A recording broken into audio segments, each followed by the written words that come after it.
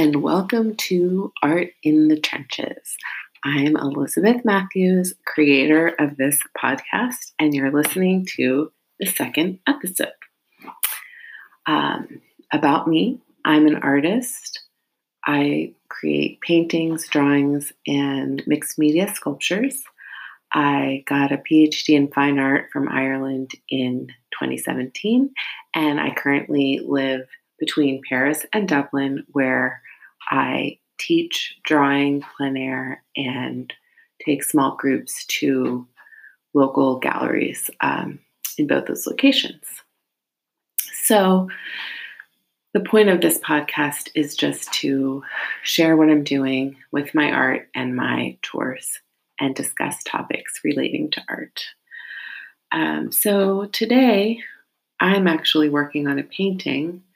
I was on a bus going through Paris, and I looked out the window and saw this amazing thing through the kind of rainy, cloudy atmosphere into a cafe, and I saw it. I said, "Oh my goodness, it's an Edward Hopper painting, sort of." And so I took the picture, and it's been in my phone, just waiting for me to paint it. So that's what I'm working on today. But in terms of what to talk about today for the podcast, I thought I would talk about contemporary art, how to understand it a little bit for a beginner or someone who is just going to galleries and, sometimes wonders, what on earth am I looking at? Because these art tours that I'm giving are open to just anybody who wants to come for fun. And so oftentimes we all go in there and look at it and think, oh my gosh, what on earth? Just depends. Contemporary art can be a little bit hard to read if you haven't studied a bit about it, and you need to have an approach. So with that in mind, I searched through my piles of books and papers and stuff that I had to accumulate when I did my PhD. And I came across this book that I had never gotten around to reading, but I got it. It's a textbook by Terry Smith. I think it's called Contemporary Currents. And so I'm reading that now. It's very interesting because he divides contemporary art into 3 strands. The first strand being just sort of a continuation of modernism. And so the artists who are working in what he would call that strand wouldn't be maybe so hard to understand for your average person who's had a little bit, maybe taken an art history course or something. It's a modern continuation of modern art. And then the second strand would be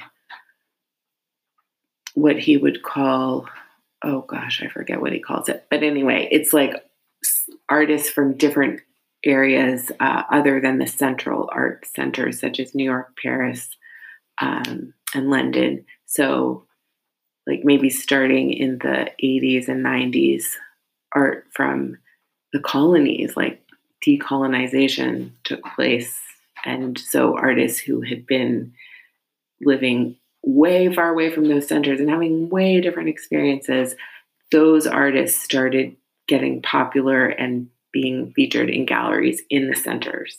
And so it can help to just sort of look. I don't think these things are very hard to understand either. It's interesting. And these artists are presenting materials and techniques and themes that come from their experience of their own local cultures. And so I don't think that's so hard to understand. With a little artistry, you can understand that. And then the third trend, according to Terry Smith, is what he calls contemporaneity, meaning the theme itself is the fact that in the moment, no matter where you live, you can be in contact with someone on the other side of the world. We have a global culture now for all sorts of reasons, and global concerns like climate problems, and immigration, and just these crises that affect the whole world.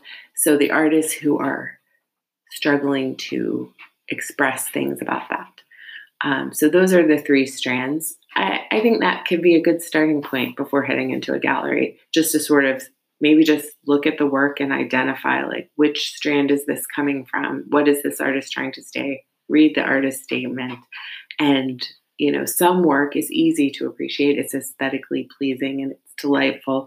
Some work, you look at it and maybe it's ugly. Maybe it doesn't make sense. So if you think of just trying to fit it into one of those strands and then understand it from that standpoint about perhaps what the artist is trying to say and what they're communicating. So that's my talk for today. And tomorrow I will probably be explaining what we see this afternoon. So thank you so much for listening, and I'll be checking back in tomorrow.